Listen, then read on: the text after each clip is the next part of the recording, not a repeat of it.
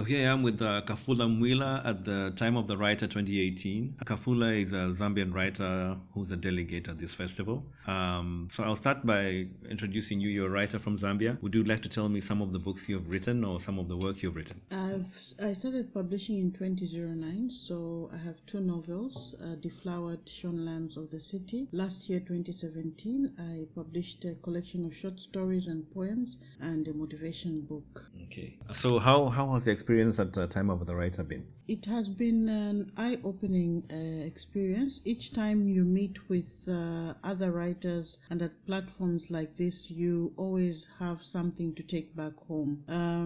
I was able to see that there are so many genres a writer can invest their time in. It was interesting for the first time seeing people that have done political books, people like Sizwe and Patrick. So that was another dimension of the festival that just drew me in, and also to see that there's so much work that can be done for children as well, because most of the time we're focusing on adult literature and novels and stories that interest adults, but to have that variety was amazing. So I've been asking the other writers from Zambia, like we're not familiar with very many people from the Zambian literary community. Is there a reason for that? The literary community in Zambia is very young.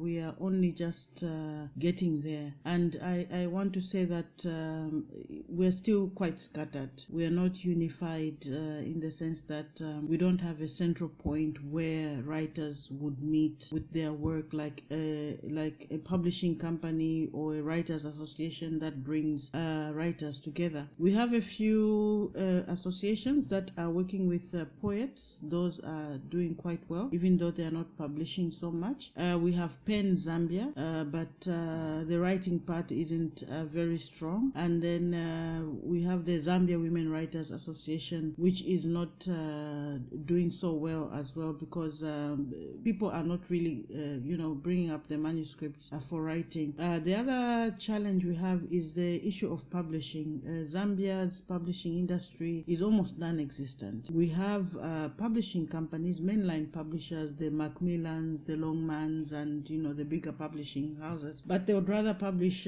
textbooks because textbooks are easy to market. So when it comes to the literary industry, it's like the writer is left alone to fight for themselves, to write the book, find a way of getting the book onto the market. The other issue is the issue of just who is measuring the standard of what is going onto the market, and as a result, the literary industry is still quite behind. Okay, so you're still at the birth phase. You're still. Yes, this is just the birthing phase, and I think our teething problems are a bit too much. So are you seeing good things in the future? I'm seeing a lot of good things in the future. The fact that young people have taken to poetry is an opening. I think that's an open opportunity that can be further cultured and nurtured into something more positive. I've also seen that there are a lot of young people that want to tell their own story. They only need to be guided to produce standard and acceptable material that can be read in schools and also at the international level. The other opportunity is that government can still be engaged in various ways. The fact that we have a National Arts Council, I think that is already a big opportunity of trying to bring in government getting involved a bit more in the literary arts. Okay, so I'm just going to focus a bit about your work. Where can we get your work? Because can we get it Amazon? Where do you get your work? For those of us who don't live in Zambia, I am selling for internationally. The only platform I have for now is Amazon. I am trying to work through colleagues in different countries to see how I can get my books there physically, but the international platform is Amazon. I have liked two of our locally in Zambia, two of our retail shops, bookshops, have been very supportive of Zambian writers. They have a dedicated section for Zambian writing and to upload their efforts, because that is very helpful in terms of marketing the books. Okay, so at least now we can get the books. Now tell us about the book. What genre of writing are you in? It's fiction, of course. I draw my ideas from life itself. There are a lot of themes that run through my mind. Mainly, I want to say that I'm an advocate. I take the advocate role when I'm writing. I usually want to bring up, speak on behalf of people that are not able to speak for themselves, and that is what usually guides my writing.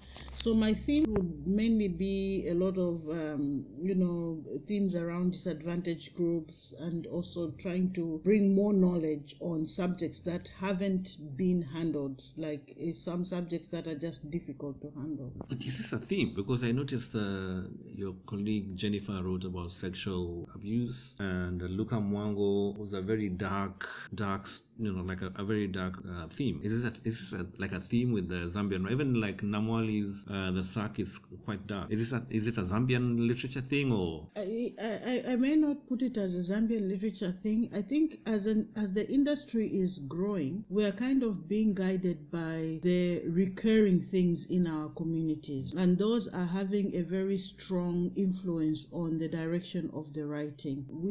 It will take a bit of time for us to really move out of it, because when you look at the bigger picture, these are the subjects that are not even being adequately handled politically, for example. They're not being handled properly even from the social level. We want, for instance, journalism that is more proactive in bringing out these issues. But we're seeing these gaps there, and I think this is why writers are being influenced in their writing to talk about these issues. Are we likely to see you at a literary festival anytime soon? I hope so. I am looking forward to.